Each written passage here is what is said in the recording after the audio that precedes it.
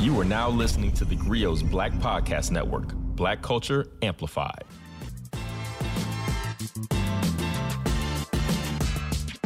What's going on, everybody, and welcome back to Dear Culture, the podcast for, by, and about Black culture, where we highlight people, places, things. We get into the nouns here of Blackness. And today, I'm joined by a very special guest, a person I know personally, a family friend, but a person who does a lot of really, really good and important work and has found a way to successfully and effectively merge the worlds of social media, therapy, affirmations. You know, like there's a lot of people who spend a lot of time online who tell you what to do or tell you what you can't do. But this is somebody who has the skills, knowledge, and training to actually be bringing these things to you in a way that's very useful. This month's affirmation go like this: I am doing what is right for me. It's okay if some people don't agree with or support my choices. 3 things to know if you want real change in your life. 1, the stages. In a perfect world, we think it, we do it. But that isn't anybody's reality all the time. Not in real life. I can say personally that I am somebody who watches your videos. I listen to the affirmations. I ain't going to say I put them all in work. I ain't going to say I effectively deploy it all. Sometimes I'm mad. I'm like, dang it, now I know better. I just got to do better. But I'm working on that. So if everybody will please put their digital virtual hands together for my guest today, Mr. Keir Gaines, who is a licensed therapist. He's a husband, a father, all-around good guy, and person who seems like your mission is to make the world a better place. So how you doing today, brother? I'm good, man. These intros get progressively more impressive the longer I do this. At first, it's like, hey, this is a guy who had a viral video, Keir Gaines. And now it's like all these explanations of these different ways I show up, man. But pleasure to be here, brother. And pleasure to talk to you, man. We friends in real life. I don't usually get that opportunity. Yeah, it is cool to be able to do stuff with people that you know who are genuinely doing things. Like, you know, when you know people, you get together, you kind of, you know, shoot the breeze, you kick it, whatever. But when you get a chance to work together in professional capacities on things, when people are genuinely doing stuff, I always think that's really cool. And you just said something like, already we're getting there, like you show up. That's a term that I really love because like half of being a parent and a father is showing up. And the other half of it is showing up intentionally, like doing all the stuff with intention. And I think that's where most of the things that I get from you have been so helpful and so interesting. Like your show up game seems to be top notch. So I kind of want to talk about how we got here to begin with. Like you were doing very important things, very important work, but how did you get on this path to begin with? I don't actually know your story, like the backstory, how we even got here. I've known you for years, obviously, and I know about the influencer content creator part, but how do we even get here to the place where what you do on social media is what you do? Man, that's a good question, bruh. You're so damn good with words. Honestly, I think it's a lot of different things that happen. I grew up in Washington, D.C. I grew up in Southeast, and the D.C. that exists now is a very gentrified, very palatable, you know, place where you can go get coffee, a Danish muffin, and a chocolate croissant all within the same 1-block radius. But the D.C. I grew up in was very violent, culturally tumultuous. It just wasn't a healthy environment to raise a young boy or anybody for that matter. And I looked around me, and while the hood does have this sexiness, you know, like it's this grittiness. You get to earn every inch of your story. You get to have these war wounds that you can talk about. You live on the edge. I just felt like it was more. I always felt like it was more. I never felt like that represented who I was. And the more I met people from different countries and from different neighborhoods, because when you're from Southeast, you don't really move too far outside of your neighborhood. Just up to 5 miles up the road is completely foreign to you. I saw what I didn't want to be, and I started moving in the opposite direction. I saw men who use their neighborhood as a means to just collect wealth for themselves and neglect everybody else. I didn't want to be that. I saw men who had children and it was difficult for them to connect to those kids. I didn't want to be that. I saw men who were obsessed with money and everything else fell by the wayside. I didn't want to be that. So I think it's just strategically doing things to move in the opposite direction. You selling weed, I'm going to get a job. You know what I'm saying? Like, y'all out there, y'all going to the pool, y'all about to fight them dudes from the other neighborhood. I think I'm going to stay back today. it's just following your heart, being comfortable with being a little bit different and growing and maturing into that mindset for sure. So what set you on the path towards therapy? Because everything you said makes sense to me. Like I can understand it 100%. Like I see what you're doing. I don't want that. I see where that goes. But therapy is a very intentional way of like going the other direction. You know, you can go get a degree in anything, but you were like, nah, I'm focusing on the mind and the mental part of all of this. So what pushed you in that direction? Becoming a father, getting my girlfriend at the time pregnant, and not really knowing what was next. I felt like I didn't have a great relationship with impending fatherhood. I felt like it was robbing things from me. I didn't want to go throughout the rest of my life blaming this woman and this child for things inside of me that I was conflicted with. You know the old saying, you bleed on people who didn't even cut you unless you heal those wounds. And I didn't know that therapy was going to be effective. I didn't know anybody who had been to therapy before. But I knew that I needed help, and I knew that I wasn't too proud to reach out and say, hey, I went as far as I can go on my own. I'm going to need a hand. And luckily for me, I always say my first therapy session wasn't even that good. I don't think it was profoundly effective, but I do feel like I took one or two things out of that I was able to apply to my life and keep moving in a forward direction. We can sit here and we can have a conversation about fatherhood, or we can have a conversation about fatherhood.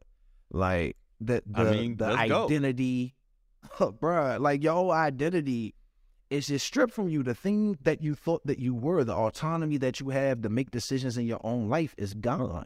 And I found myself in this windfall where it's like you lean too far back in the chair and you pass the point of no return and you know you about to fall. So you just start grasping at things in the air to try to save you, but there's nothing there. And your ass is about to hit the ground.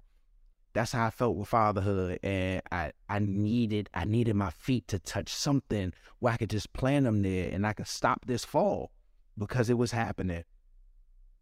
You know, it's funny you say that. You know, you and I have talked about this before. Like, I've always, like, fatherhood wasn't something that I think scared me. Like, I think the big unknown of what that meant scared me. But I come from a family where the fathers all raise all their kids.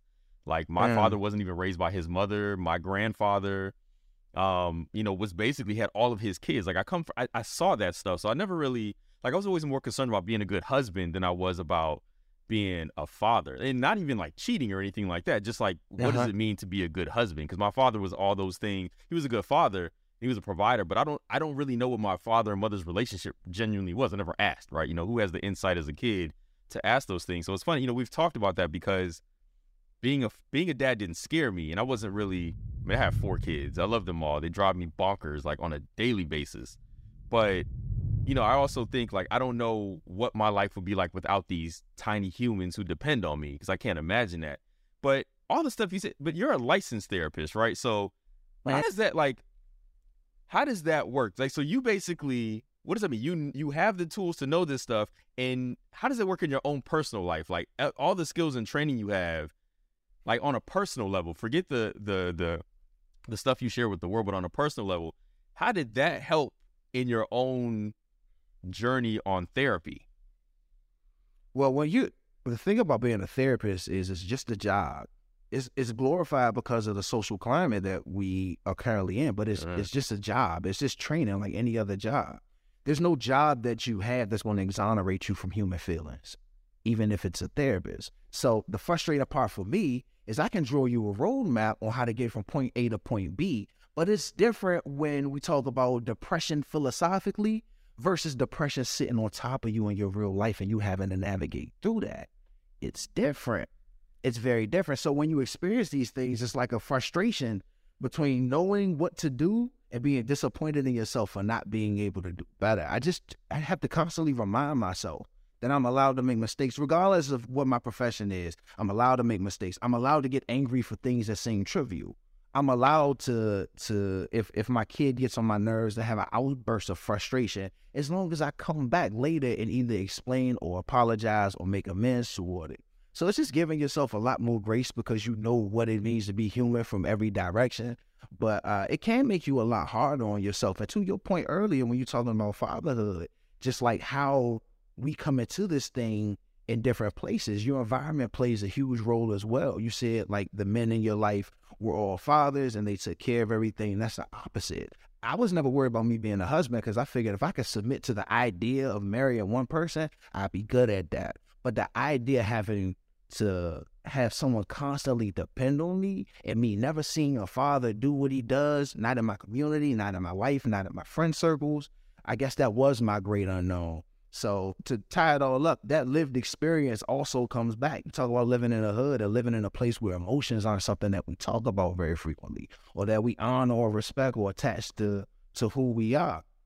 Man, it's not one singular thing. It's not the Instagram fix all where it's like, you know what, this is what I do when it gets hard. You know, I use this tool, and this tool. No, I struggle profoundly. I make a lot of mistakes. I feel bad about the mistakes that I make. It's just that I have the tools and I try to climb my way back to, as we say, climb my way back to zero when I can. Time for a quick break. We'll be right back. Yeah, and that's one of the things, and I've told you this personally, but one of the things I think that makes you successful is the authenticity there. Like you said a lot just now. So for instance, you know the roadmap, but the human part of it gets in the way, right? And it's Absolutely. funny because when I think of like people who are therapists, like, oh, you should know how to navigate these things, but you're right, it is a job. Like just knowing what you're supposed to do is to know better versus do better. You still got to be a human in the middle of that, and yeah, it's just really deep, like to even think about that. Like I know what my training has taught me about this, but internally I want to punch things. I'm not supposed to do that, but I still have to figure out. So now I got to figure out what's the best solution to get to the end that I'm looking for. It's like, I guess that's the good part is like I imagine a results-oriented job, right? You're thinking about how to get the best outcomes, like just as a natural inclination. But so, which is interesting. So what made you decide to take all of this and put it online for the world? Like, what was that transition like? Because you're very good at it. You know, that authenticity jumps off of the screen, but it's still a decision to be like, I'm going to be vulnerable. I'm going to be transparent. I'm going to share. Your wife, Noemi, like you all have videos where you all talk about the struggles and solutions in your marriage, just like what it's like a day in the life kind of thing where you're discussing, you're bringing private moments public and allowing us all to see what that looks like and learn from it. That small part of me that wants to destroy you because you pissed me off, it would have took over. But you know how that is. Of course. You can say the thing to solve the problem, or you can say the thing to get your words off. Yeah, those are two totally different. They don't go to the same destination of resolution at all. So what was that transition like from these are things that I'm interested in, maybe I can do this as a content creator as well? I think I've always created content. When I was in high school, I took my mom's video camera. I recorded everything. It's always been a part of who I am, and I've always been an open book. I feel like there are parts of the human experience that we shouldn't be embarrassed about. Having arguments in our relationships, not knowing exactly what to tell our children during difficult times. And it's in times like that where sometimes I turn to social media and I try to figure out, well, what are these people doing? What are they doing compared to what I'm doing? What's different out there? What can I learn? What can I glean? And when I hop online, what I see is people kind of curating these perfect versions of themselves. And when I look at that, I don't get anything from it. I feel like I'm being fed a very editorialized version of that person. So I just try to be the change that I would like to see in the world. I want to see what happens when you argue with your wife and what solutions you come to. I want to see what happens when you disagree with your friends and you have conflict and everything isn't perfect like a sitcom. You just said that therapy is results oriented. I actually disagree for the way that I practice therapy. I think I'm very process oriented because I can't control the results. All I can do is teach you the process. I hope that you can use those tools when the time comes. And I think just a mix of all those things urged me to put that out into the world. You know what? This morning I woke up and I had a little bit of self-doubt. If I hop on IG, somebody's going to tell me, hey, don't let anything make you doubt yourself. And I'll feel good about it. I'm like, damn, you see me. But I got so caught up in you seeing me that I didn't realize you didn't give me any solutions. You're just spinning problems. So I think being solution-based in an area where people really struggle is something that I look for. And I think I put that into my content. It's easy to tell people the what. Where's the why and the how? The what just makes people feel validated that they experience, they're not crazy. What they think is going on is actually going on. But the what doesn't help people when you just spin it. It's the why and the how. Yeah, I mean, you, as usual, you out here preaching the word because, I mean, I think that's true. Like when I think of therapy, I do think of the end like better. You're just better. You're doing better at this. But the truth is, like, you can't be better unless you figure out how you got there in the first place, right? Like you understand what undergirds the issues and all that stuff. And I think, Wait a minute. For a lot. Wait a minute. I'm good with words, but run that one back. It does what? It does what? Undergirds, you know, like what undergirds it. What that mean? With foundationally underneath all of those. Got it. Underneath those issues. Time for a quick break. We'll be right back. I do think as a father, like I had my dad was a good dad, right? I stand by that firmly. But there wasn't a lot of talk about emotions and all this stuff. Like I don't remember my father ever asking me, and you know, if he watches this, I don't mean this as a shot, but like how you feel about anything or what you're doing, or how do you feel about what you're doing? And I've learned that as a father, like I want to be that kind of dad. Like I genuinely want to understand. Like I never want to just be like, just do what I say because I said to do it. You know, when I do that sometimes, I mean, you know, naturally I'm just like, boy, just clean up or, you know, whatever. But, you know, I've learned through fatherhood how much of that stuff I need to figure the why. Like, why am I like this? And is this something that I'm good with remaining? Like, do I want to stay this way? Because if not, then I got to change this. And it's funny how that's impacted the way that I parent, like on an individual basis, like learning my kids individually. They're not just my kids. They're all, you know, this is one person, this is one person, this is one person. Yeah, and trying to meet them where they are and giving them that grace to understand, like one of my kids is especially lit. You know, he just always like, and having to reel that back in, but understanding like, all right, this is just who he is. And how do I do that? You know, my wife is always getting on me about this gentle parents and stuff and all that. And which I want to know your thoughts about that whole gentle parenting thing. But it's like having to learn who I am and how I got to where I am and why I'm pissed about certain things or why I'm reacting a certain way has been a lot of process. And I don't know if that's ever going to end in a result. Like I'm just going to continuously, hopefully get better. Gentle parenting, what do you think about that? You know, first off, you're an amazing father. Our kids do tennis together. Your kids are older than mine. Well, for the most part, majority of your kids, except one, are older than mine. But I see you. I remember one Saturday we were at tennis, and I'm like, bruh, I'm chauffeuring these kids around, and you were holding a baby and had one in your hand. You said, that's what it means to be a dad, bro. You give up your weekends, and it looks mad effortless. I always admire that. In terms of gentle parenting, there's two sides of me. I got the side that is me, like me, and then I got therapist me. Therapist me understands that gentle parenting is one effective way of going about parenting. It's very popular right now. It's one effective way to parent your child. Me understands that there's no way I can be gentle all the time. I'm not a nice parent after 8:30. Hey, yo, go to bed. There's no gentleness. Go to bed, you know? But the beautiful thing about science isn't fact. Research isn't fact. Best practice isn't fact. It's the closest we can get to an ideal situation with the information that we have now. In 20 years, gentle parenting may be the same thing as talcum powder was looking back. In the 80s, they tore our necks up with talcum powder. Now we found out that it gives people cancer. I don't mean to be that alarmist, but I say all that to say in 10 years, there may be another best practice for parenting that's the complete opposite of gentle parenting. I think you just got to find your stride. You get the point. Most of parenting is knowing about what's going on with you in the moment. What's going on with you? Are you taking this moment to center yourself? Are you saying no because you're annoyed, or are you saying no because that's something that's dangerous for the kid? They shouldn't have it in a moment. It's really a whole bunch of internal processing. So I take that part of parenting closer to heart than the actual deployment of strategies and, all right, honey, and using the gentle voice and trying to negotiate that maybe you don't have a kid that's going to work for that way. So I think it's a multitude of different practices you got to pull from.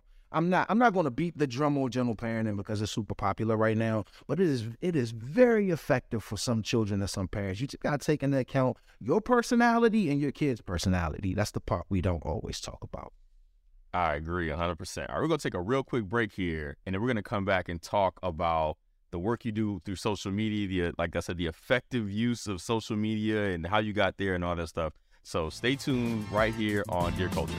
Time for a quick break. We'll be right back. All right, we're back here in Dear Culture. I'm still here with Kier Gaines, a licensed therapist, social media influencer, content creator, family man, husband, girl dad, all the things, who has managed to very interestingly do all these things very publicly through content creation in a way that's both effective, useful, and has allowed you a lot of opportunities and put you in some interesting spaces. So I want to talk about all that stuff. For sure. So how do we get from Kier Gaines, content creator, to Kier Gaines, like influencer? This is what I do as a living. Like I am a person who literally makes a living being me, authentically me at this point. How crazy is that? It is very crazy. I love it for you. How crazy is that? How crazy is that? So we got there by having a lot of luck and by being very consistent at the same time. I had a viral video blow up about 2 years ago, shortly after George Floyd was murdered. So before you take on a family, bro, go see somebody about your past. And go see somebody about the trauma that you've endured throughout the course of your life and start healing.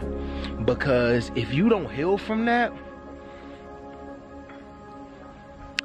you'll have all this and you'll never be happy. And I don't want that for nobody. And it was just about fatherhood, and it was urging men to go to therapy and saying, it's pretty much telling my story. My cautionary tale is like, hey, if you don't go to therapy and like retrace these steps from your childhood and deal with those things, you'll have the wife and the baby and the house and the dog and the bird, but you'll never be happy. And it blew up everywhere. And the next thing I know, I got management teams calling me from these huge agencies talking about representing me. And one of them is the agency I'm with now, DBA. And I have a manager. My manager has an entire team. Like, don't look at my social media and think I do this all by myself. I got a big team. Like, it don't work. It doesn't work that way. And basically, we met and figured out the best way that I could reach out to people. I was doing fatherhood content at first. I was only doing fatherhood content, and my manager was like, you need to you have some brilliant insights when it comes to mental health. Maybe you should start giving people advice. And I was like, nah, I don't want to tell people what to do. There's too many people on IG telling people what to do. And after a while, I kind of found my niche, not so much telling people, this is the thing you need to do to fix your life, but it's saying, here's some practices that are effective with my clients. If you could just recruit some of those practices throughout your own life, it may be helpful for you. It's a very touch and go way of giving people information and letting them use their skills and their lived experience to work that thing out. And I think it's a mix of just me being a mass media undergrad major, knowing how to captivate people's attention really quickly, understanding how to bring touch points in a way that doesn't make people feel blamed and accused, but makes them feel enlightened and empowered. And just being a person that gets bored real easy, bro. Like, I see content, and if you don't grab me in 3 seconds, I'm gone. And I apply that to my own content. And just after a while, the brands start to see you, Target starts to see you, and all these other big companies start to see you, and they can see their brands and their strategies in the content that you do. And the more brand content you do, the more brand content opportunities you get. And it's like, all right, well, let's play around with other stuff. Oh, I want to deliver this message to people. And you put it out there, and maybe it falls flat, maybe it gets high acclaim. But you take whatever that response is, and you look at the thing you built, and you strip away the parts that people didn't like so much, and you add parts that you think they will like. And then you present it back to the public. It's just a whole bunch of litmus tester. And not being afraid to look like a complete fool on the internet. I think it's funny you say that, because well, let me circle back to this first. That video you're talking about was amazing. Like, I had people who don't know that I know you sent me that video like nonstop. Like, it was, and I remember you telling you, I think maybe you did a video about this. Like, that was something you had in the stash. Like, you weren't even, it wasn't like an intentional thing that you put up. You just decided, I guess maybe decided one day to drop it, and all of a sudden your life changes, right? Like Yeah. something. I had to drop because it was twice. a really good video. You said, oh, you dropped it twice. Yeah, the first time it got like 300 likes. I And didn't I added realize that. I didn't- captions to it, and music to it, and reposted it, and it went nuts. Okay, I didn't realize that was a second time. Listen, sometimes you got to re-release the single. You know what I'm saying? Sometimes you Hey, got to put it on sometimes another you album. gotta re-release this single. That's facts. And it's funny because so that thing goes viral. It really was out of there. I remember seeing celebs like it was everywhere, but mostly because Yeah, it man. was really helpful. It was like something that I think that, like you said, look, at the right time, all of us who needed to see that saw that, and it just so happened a lot of people needed to see that at that time, and a lot of people were like, Yeah. yo, this is the content that we need more of, because the Yeah. content that we're getting, like, this is a person who has something to say that we probably need to hear more of this. And I guess I wonder, how did you master? So okay, that's something that kind of took you out of here, but now you're in the limelight. Now you're in the space where you have to continue to create this content. How do you decide what you're going to continuously put out there? Because you said consistency. Like, in this business, consistency is key. If you don't drop something for a week, people forget you exist, right? It's Oh, it's a easy to wrap. move on to somebody else. So For sure. how do you keep up with the content release schedule and also decide what you're going to post? I decide what I'm going to post based on the things that I find interesting. You can look at trends and look at the things that get a lot of views, but there's just certain talking points that I see are missing from the social zeitgeist. Like, there's this one quote where this author was talking about women being more emotionally wired. And I'm like, oh, this would be a really good opportunity to talk about the stereotype of men being fact-based and strategic and logical, and women being emotional. Like, that's a complete collective cognitive distortion that we have. Let's Right. talk about that, and you cut straight to the conversation. Anxiety. I deal with anxiety every day in my life. I know tools. Let me deliver people these 3 tools with a storytelling element and see how it goes. So I'm just applying things from conversations that I have, things that I experience in my own life, and just presenting it to the public. There's no grand strategy. In terms of keeping it rolling, I'm always writing. I'm always recording. It consumes a large part of my life, but I absolutely love it. I think that's the thing. When you love it, you look at it from a different angle, because it's not just some type of product that you're trying to feed to the masses. This is what you really think and what you really believe in, and you lean into it a little bit differently when you're that attached to it. Time for a quick break. We'll be right back. You brought in the manhood space, and this is something I really wanted to talk to you about, because I know you do a lot of work with, like, you've done like in-person events and stuff, like diverse conversations about manhood and what it means to be a man and what that looks Man. like, and bringing in all, like, talking about anxiety, like I have this conversation with my wife all the time, because she's like, in America, everybody's stressed out and all this stuff, and people, the therapy and all this stuff, and I'm like, I wonder if people are just like that around the world. It's just here, there's a constant focus on this stuff now. Like, just because it's undiagnosed doesn't mean it doesn't exist, right? And I feel like there's a lot of conversations now about that. And you posted something in January that I wanted to talk to you about, especially as it relates to, like, this manhood space. And here's what you said. I'm going to read this directly. It says, I've been a full-time content creator for 2 years, and I'm so disappointed in the lack of affirming, helpful content that exists for men out there. It's just difficult to come across. I'd love to see more men commit to widening the perspectives and improving the lives of other men. Make your content, bro, but add a little value to the community along the way.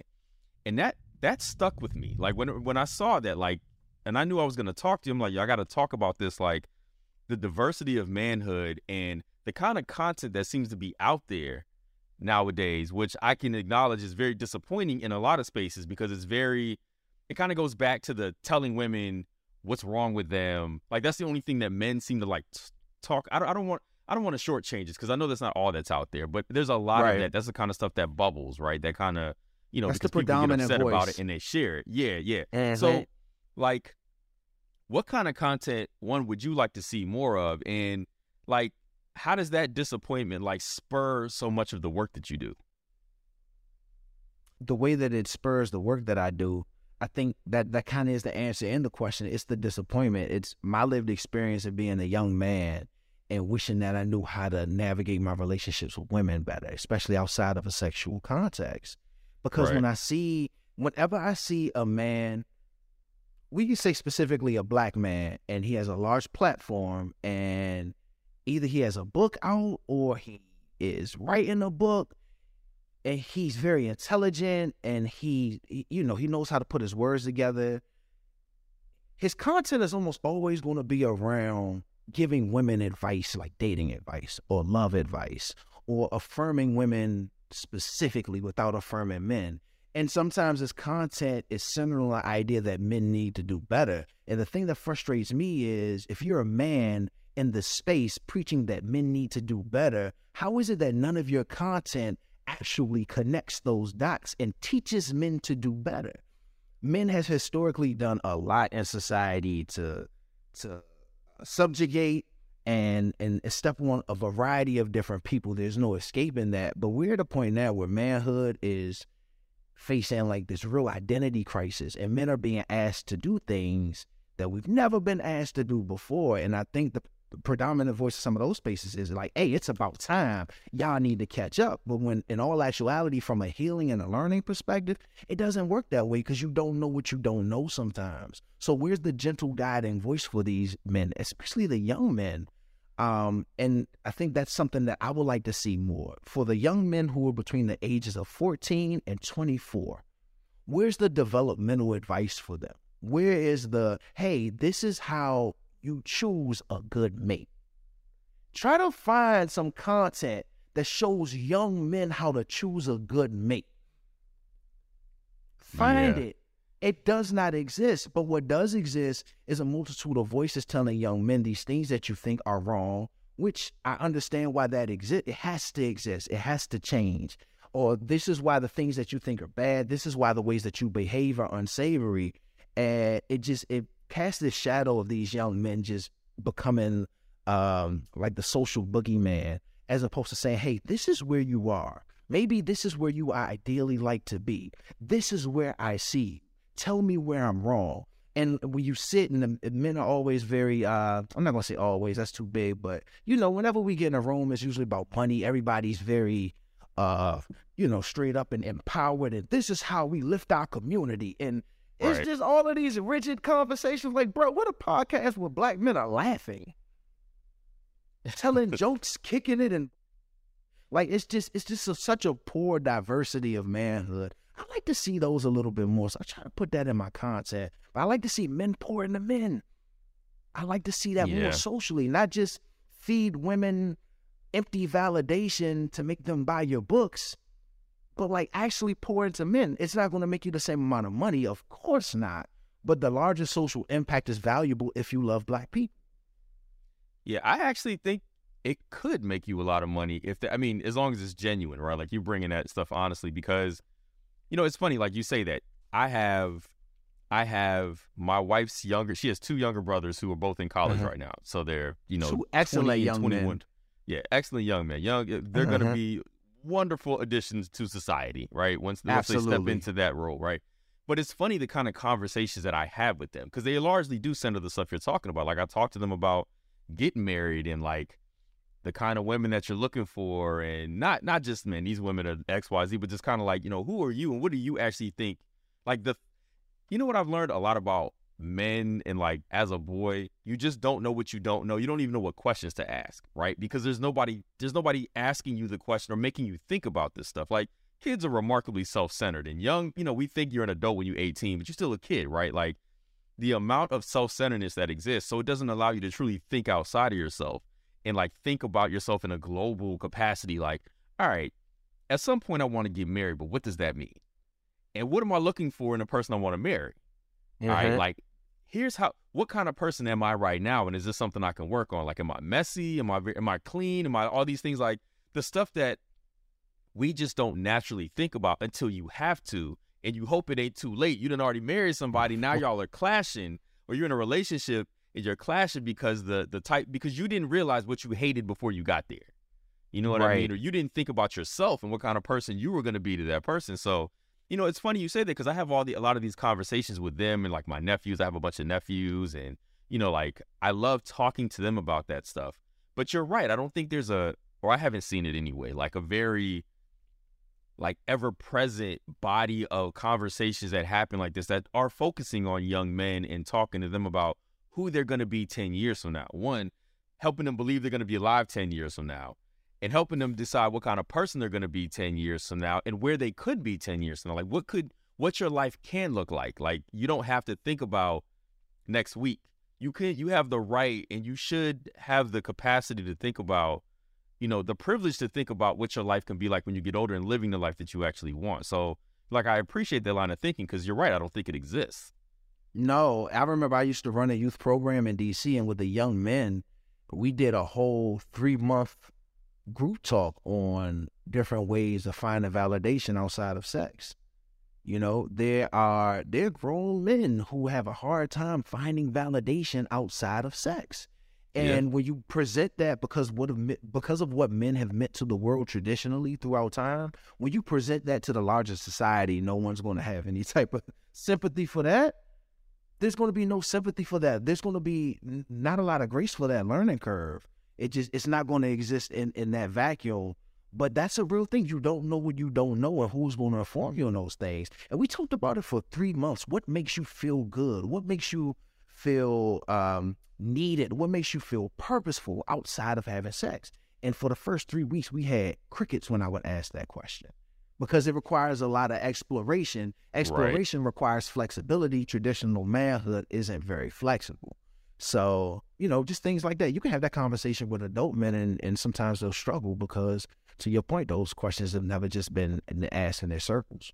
Yeah, I was going to say 40-year-old men probably still struggle with a lot of that stuff, right? Because, again, who's asking you these questions who's asking you these questions that's not in a fight, right? Like, you're not in the middle of a fight where you have to figure out who you are, right? Like, because a lot of this stuff you learn because you're forced into it because you're fighting with the person that you decided to do life with, or you're in a relationship and it's like, you realize, like, if you have a wherewithal to be self-aware, you're thinking about, damn, why am I doing this? Like, why am I so mad about this? Or what is the value that I place on you? Like, and I don't even know what the answer. I don't know how to get there because I think it's great that you did something like that's a long time. A 3-month process is a long time, and I still like you need we need to start at like 6 years old, start talking about like who you gonna be when you get older, and let's think about like, not just you give mommy flowers, but why do we do these things so that mommy can feel good? Why is it important? Exactly, bruh. Exactly. But because manhood as a whole has been very performative. You open the car, you sit on the right, you stand on the closer side of traffic. We've prioritized those things from decades ago that just don't hold the same esteem anymore. An average car weighs, 3,000 pounds, 3,500 pounds? If that joint hops the curve, it don't matter how close I'm standing on the street. Me and my wife are both goners. Why are we prioritizing the showmanship and you can do all these things, but you can't legitimately listen to her when she's talking? Like, what's the point of holding open the door if you can't see her as a person?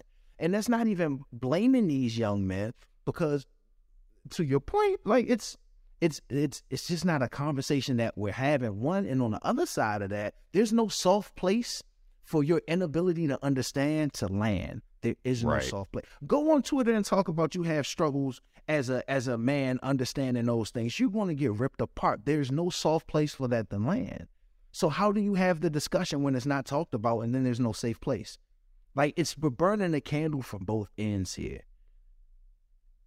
Man, that is so deep. Like, even just now thinking about that, I never think about it as just performative, but I think you're right. Like, we have all these things that men are just supposed to do, but there's never a conversation about why a man does this or why you're supposed to do this. Like, what's in the big ones are like the discussions about your emotions. Like, all right, you have all these emotions, but you have nowhere to put them because we just tell boys, just be a man, suck it up. Like, suck it up. Like, men don't probably do that to little kids all the time. I have 3 boys, and it's funny because I look at that now, and I'll let my boys cry, right? Now, we're going to talk about why you're crying, like, what's making you cry. Like, I have this thing, and I told my wife I do this, and everybody, like, if I hurt one of my kids' feelings, right, like, the first thing I do, like, I will drop to my knees so that I'm eye to eye with them, because I don't want to be, like, lording over, like, giving this dominating feeling, like scary dad. Like, I want you to see me, or, like, if I'm going to give you a hug because I need you to see that. And it's so weird because I don't ever remember that happening to me. And I don't know why I started to do that innately. I just know one day I felt a very sincere need to apologize to my oldest son. And I thought the only way I could do that was to bring myself down to his level so he felt me like right there.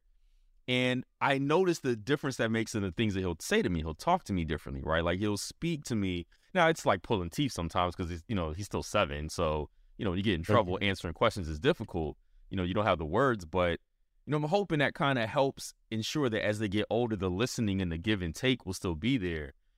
But every kid don't have a dad doing that. You know what I'm saying? No. Or a father or a male figure for that matter, or a mother who isn't going to tell him to be the man of the house at 12, 11, 12, 13, 14 years old. So I don't even how do we get around? Like, is it just everybody got to go through a 3-month program? Like, what do we do? I think we're doing it now. It's hard to see history while it's being made. It's in hindsight that we realize how great our efforts were. We're doing it now. Like my daughter's in kindergarten and they have conversations about body autonomy. What? In kindergarten? It's necessary. You plant those seeds early so that they're not strange conversations when they come up in later years. I think a lot of the work is being done now. I always say, I look at boy moms, like these 2023 boy moms with the great social emotional awareness and I'm going to let you have your space and your privacy. I was born in 86. 90s and 80s boy moms will boom, hit you in the chest and call you some words that are unsavory in today's climate. So right. We got to remember that we weren't brought up on today's values. We were brought up yesterday's values, and humans have short-term memories. The things that exist now existed forever. Like, we're in this mental health renaissance right now. We're in the full throes of it. And everyone's like, oh, you're a narcissist. You're toxic. And I've never heard anyone use a narcissist in the correct context, an appropriate context ever. People get it wrong all the time. You're gaslighting me. The genesis of gaslighting is manipulation. I'm sharing an opinion that you disagree with. I'm not trying to manipulate you to belittle or invalidate your feelings, but we have all this great socio-emotional language, but we don't know how to practically apply it. So now it's I don't know. It's like you read a book on building airplanes and you think you can go in the garage and build you a B-40 bomber the next day. I think it's like the same principle. It's going to take us a long time for these boys and girls to grow into men and women who demonstrate all of these great lessons that this current society is taught, but we still flushing out the nasty trash water from 20, 25, 30 years ago. I think it's happening right now. It's going to take us a while to see it. All right, fair enough. All right, we're going to take one more break here, Dear Culture. We're going to come back and I have some fun questions for you. We're going to get in some black fashions, some black accommodations, and find out where you can get all this black fashions and black accommodations. I love where it. You can get all this knowledge from. So stay tuned right here on Dear Culture. Time for a quick break. We'll be right back. The Griot Black Podcast Network is here. Everything you've been waiting for. Black Culture Amplified. Find your voice on the Black Podcast Network. Listen today on the Griot mobile app and tune in everywhere great podcasts are heard. All right, we're back here on Dear Culture. I'm still here with Kier Gaines. We've been having a really in-depth conversation, actually. The kind of thing that you probably need. We wanted to do this multiple times. We had to sit down. These are like the kind of conversations you could literally have all day with people because you making headways into the ways of the world. But we here talking to you on this podcast, so we don't have all day. And I do want to get to some fun questions, and I'm going to start with this one. What's been the most amazing thing that's happened to you thus far since you become like a public figure? But also simultaneously, what's been the most fulfilling thing that's happened so far since you become Kier Gaines, content creator, and all these things? So the most amazing, most fulfilling. The most amazing thing, I ain't even gonna hold you, man. Probably making friends with celebrities I've admired for the longest. And not just like, hey, bud, what's up, DM? I mean, like, actual legit friends. That's crazy to me. It's the level of access that this thing gives you is insane, man. I've met some amazing people who I've admired from afar forever, and now I'm close personal friends with. That's been the most amazing thing. The most fulfilling thing is probably the reactions that I get from people on the street. The love is insane. People are not shy about saying that something you told them has been transformative in their life or in their relationships. the men that approach me in the street, I think that may be my favorite thing. This one dude walked, I was in D.C. in Adams Morgan, and I was walking up the street, and this one dude, he said, hey, man, ain't you the dude that be talking that therapy on the internet? I was like, yeah, that's me. Hey, this dude came over and grabbed and hugged me. He was like, bro, thank you. I be needing to hear that sometimes. And then we proceeded to have a conversation. That's not rare. Like, that's not rare. That happens all of the time. That's really fulfilling because I get from these men, tons of women, of course, too, but I get from these men that they just don't have an outlet for those things. Makes me feel good, man. And it should, because I do think that stuff is important. I mean, you know, as somebody who probably not as many as you do at this point, used to have people come up to me all the time like, yo, that thing that you wrote about such and such, yo, that was amazing. Like, that happens all the time. And I've always been like super appreciative of that, but it's like, dang, like, you just really never know who's paying attention to what you're doing, you know. Yeah, man. And that's the biggest lesson I've learned out of in my own world and writing and all this stuff is like, you know, I mean, you interview Kamala Harris at this point. There's no problem that exists that gets better when we don't talk about it. Say that again. That's why I'm transparent about because when we're transparent about our struggles, it emboldens other people to just, you know, I am human. You know, you've been, Oprah has spotlighted you. You've been a part of all these things. Like, people know who you are, but in a real and legit way, and it's for something worthwhile, not for something that went wrong or went bad or anything like that. And I think, you know, from afar, from outside looking in, that stuff is really impressive. Not just that those celebrities know who you are, but if they know who you are, that means tons of people who aren't famous know who you are and are paying attention and are, you know, hopefully waiting to have that moment where they see you in the street and give you a hug to tell you that the stuff that you talk about is really valuable and helpful. And yeah, dang. I never thought about it that way, man. It was, Beyonce had something like 2 years ago. I think she was celebrating dads or something. And I looked and my picture was in that joint. It was like a composition. I was like, wait a minute. Somebody on Beyonce's team knows who I am. She just might know who I am. It's incredibly dope. But when you're being yourself, you don't have the fear of actually being seen for who you are. It makes you really comfortable in your skin. I walk into a room as me because that's who y'all expect. It's the best way to live, man. yeah, and I love that. And that kind of leads me to the last like big question I'm going to ask you, which is, like, could you ever have imagined this is the life that you would live? But the second part of that is, has this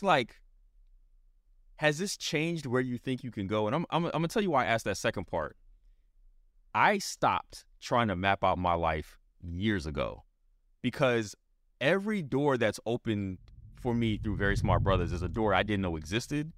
I didn't know it was out there. I didn't know to even go look for it, right? I've been able to do the most amazing, craziest things. I speak at universities, like I speak to companies. They pay me insane amounts of money to do these things. And I go places and people know who I am.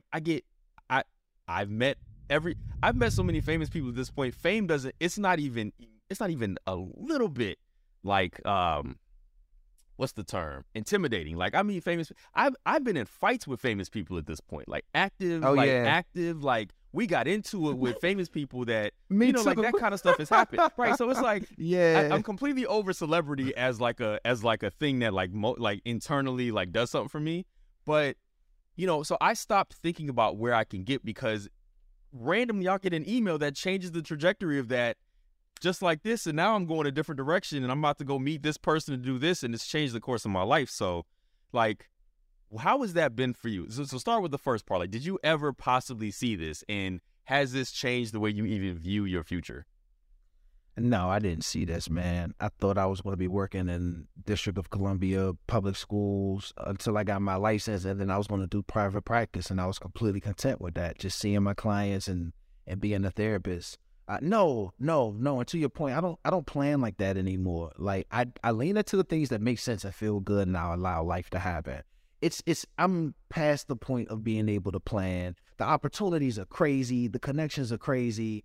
I just try to make sure that I show up in those spaces in a way that once I'm done with what I have to do, I feel proud about it. I feel good about it. I feel like it's a reflection of me. Like you said, I'm past celebrity. I done got into fights with disagreements with like super famous people. I'm like, yo, you're just a person and you wrong. So right. So you a person and you wrong. And you wrong. I had to get separated from a celebrity because of that. Because I was like, you wrong, bro. You know you wrong. wrong. And I had to be separated. But, you know, business is business. You're wrong. Hey, but sometimes business is personal. And we got to stop acting like one of the most personal things ever ain't business. And I got talked too crazy by a celebrity. And I'm like, wait a minute. This don't feel right. And then me and that person really had it out. I'm like, man, you are not used to having conversations with people who do not need you, who do not depend on you for their lifestyle or their sustenance or anything. I don't have to acquiesce. So we're gonna have this conversation. Either way, it's a regular thing, man. And that's what I tell myself in my head. It's a regular thing. I don't know what the next thing is, but if I'll present it to my team, which is my wife and my manager and my family, and if the consortium says it's a good move and it feels good in my heart, shoot straight with it, man. Yeah, I love that, man. And I love that for you. I mean, I've said that already, but I love that for you. And I like, you know, I've come to appreciate the randomness of my own life in that way. How just, like I said, you never know. An email could change the course of everything. You know, like I got an email today that I'm like, I never thought about that. But now that I'm thinking about that, that's going to change the way that I do things 2 weeks from now. You know what I mean? And I love how the social media and the internet makes all that possible, and how when you do good work, people come and find you. And you know, like you stop looking for the folks, because they're out there looking for you. And once they find a way to get to you, they get to you. And I love that. So I'm appreciative of my own opportunities, and I know yours are insane. So I like that. I got a question to ask you. I always wondered this. So when people walk up to you and they're like, oh, man, I love this thing that you did. Or, oh, man, I love this. I love that talk that you had, or this point that you made. What's your reaction? Like, what is that space like for you? Is it weird? Do you go over and above like a YouTuber? You know how YouTubers are like over the top excited. Oh my gosh, thank you so much. That means so much to me that you would say that. Like kind of like the fake over the top personality. Yeah. Or do you just kind of hit them even kill? Like how do you approach those situations? So what I've learned about myself is that, one, I genuinely enjoy meeting people. So when somebody comes and tells me that something that I've done that they both interacted with or they really enjoy, whatever, like, you know, I'm very appreciative of it. I'm definitely not going over the board. I'm like, you know, thank you. Like that really means something to me. And I've had this luxury, suppose, of people like feeling like they know me. Like people ask about my family and stuff. You know, I wrote an article about my mom years ago that went viral. And so people always like to talk to me about that. But I'm pretty even keel with it. And what I always make sure to do, this is something I always make sure to do, is ask people what their name is. Because every time, like I want you to know that I care about who's talking to me, right? Because I've been in this position where, you know, I forget people's names and I feel so bad about that. So I always like to when I'm talking to you, I like to, you know, use your name and know. So I'm appreciative. People come up, yo, what's up, P? Like, I love what you just did. That was great. I love this article that you wrote. Like, and people like to argue with me too. So that's another thing. So it allows me to just be normal, because people like to argue with me about stuff that I write. Like, people don't just say, yo, that article was great. They be like, yo, you wrong about number 8, bro. I'm like, what was number 8? And I'm like, I don't remember that. You know, people like to, so that's one thing that lets me know that the stuff that I'm doing actually matters to some degree. Like people remember specifics about it. Like, oh, you the dude that wrote that article. How you going to say Alicia Keys can't sing, bro? I'm like, she can't. And then we get to, next thing you know, we're having a 30, 45-minute argument or debate, but it's fun, right? And I was like, man, I met a new person. Something I wrote literally created this environment where I can do this. Like, I love that type of stuff. Like, I live for it. It doesn't overwhelm me. Like, I'm an extrovert. People coming to talk to me doesn't overwhelm me. I don't feel like, wow, after I've done, I'm like, I need to exhale or whatever. Nah, I love that. Like, I feed off of that and I love it. And I'm appreciative that that's the life that I live, where that can happen to me sometimes. You know what I'm saying? For sure. I love that. I like that you embrace it, because it's very easy to be like, oh, nah, what I did isn't that good. Oh, no. You know, like I'm not going to say fake humility, but like the abundance of humility where you can't accept a compliment, or you can't accept the fact that someone is appreciative of something you put out into the world, and just stand and receive that love. There's so many people who can't take that. It's too much in a moment. They try to deflect it in some way. And I'm glad you're able to receive that love. That's something I learned a couple of years ago, and I'm all in now. I'll sit there and I'll let you tell me everything you see, and I'll just absorb it, man. Be really appreciative for the moment. Yeah, man. I love learning from people. Time for a quick break. We'll be right back. So now comes like my favorite part of my podcast, Dear Culture, where we get into our black fashions. And here's why we do this. Black people love saying we ain't a monolith, right? We love telling, anytime we all want to say we do something, which we all stereotypically do all the same stuff. But anytime people do that, people's like, well, we're not a monolith. We don't, we don't all think alike. Cool. So here's an opportunity to prove it. Black fashions, which is a confession, something about your blackness that people will be surprised to know about you because you black. So do you have a black fashion? Yeah, man. All right, let's go. Man, it's going to get me canceled, but, I'm going to lean on the culture for this. I don't understand mac and cheese. It's not that good. It tastes like salt, butter, and fat. That's it. It tastes like cheese. It tastes like cheese, fat, and salt. It don't have no diversity of like flavor profiles. It tastes like one. I don't understand mac. It's not that good, man.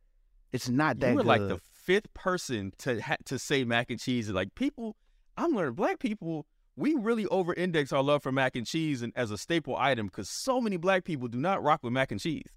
I am so surprised by this.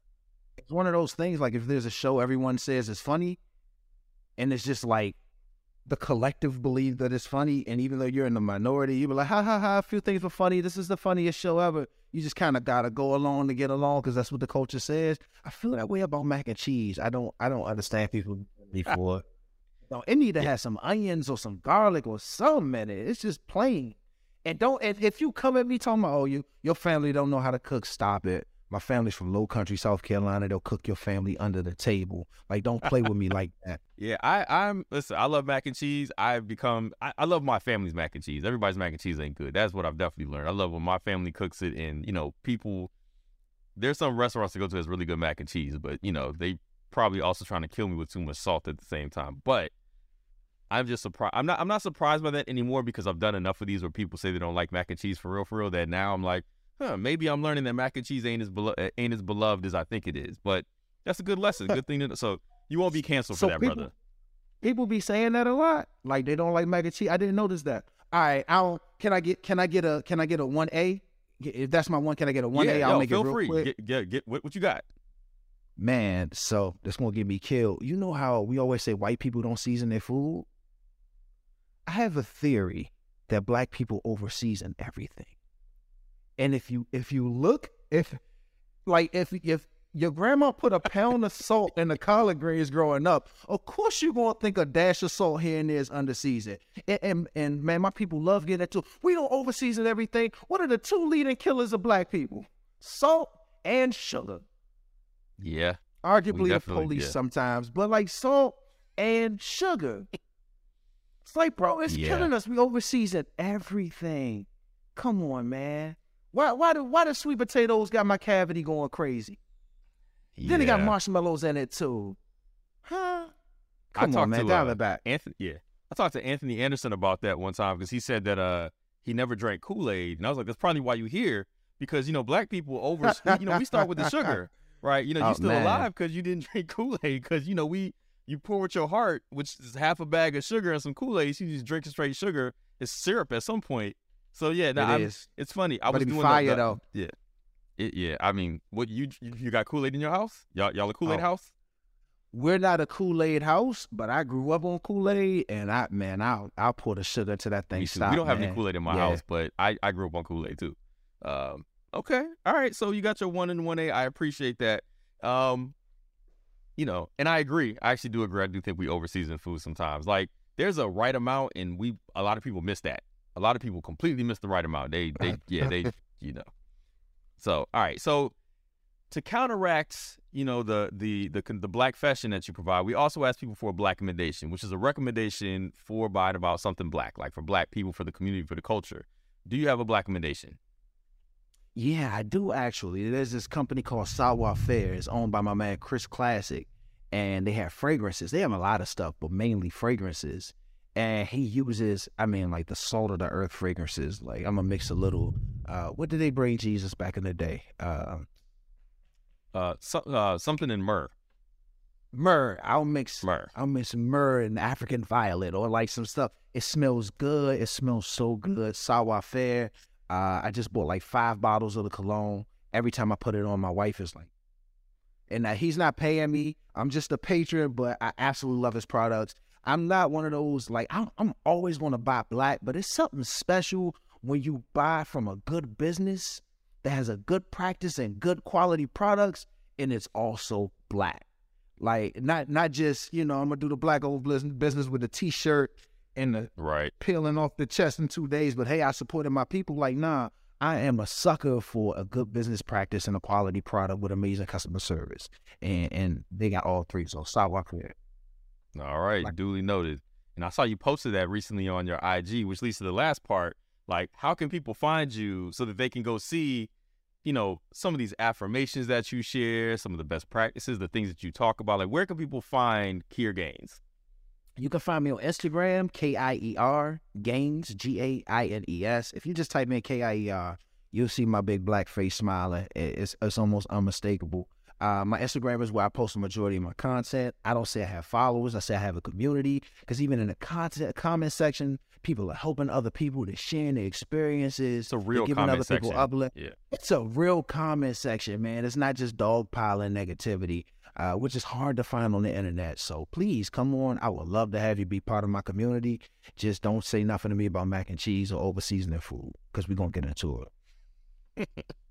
Nice. I was just kidding, but I'm not. Brother, I appreciate your time and coming to talk. This is a real conversation. I genuinely appreciate that stuff. And like, there's a give and take and like a real discussion about stuff that matters, because, it's easy to kind of talk about not the stuff that doesn't matter, but stuff that doesn't have far reaching impacts on the community. Like, and the work that you do, I think, is the kind of stuff that I genuinely think has a far reaching impact on, like, not just the black community, but the community at large. Like, we are a world community. And I think that as people learning to be better humans, availing ourselves of therapy, being intentional about those things we do, it just, caring about your fellow man and trying to be there for other people, I think is something that truly goes a long way. So I appreciate that these are things that you do and do well and authentically in a way that doesn't make me feel like I'm being talked to, but I'm talking with. You know what I mean? For sure. You appreciate it.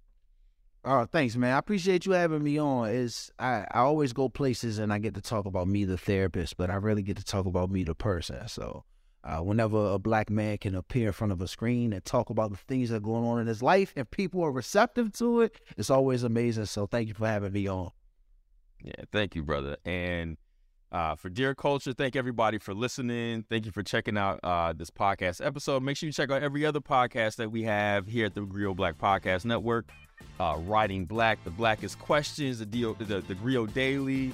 We got a bunch of wonderfully black content. If you like what you heard, be sure to download the Griot's app to hear more episodes of Dear Culture and more original content from the Griot Black Podcast Network. Please email all questions, suggestions, and compliments to podcast@thegriot.com. Dear Culture is an original production brought to you by the Griot Black Podcast Network.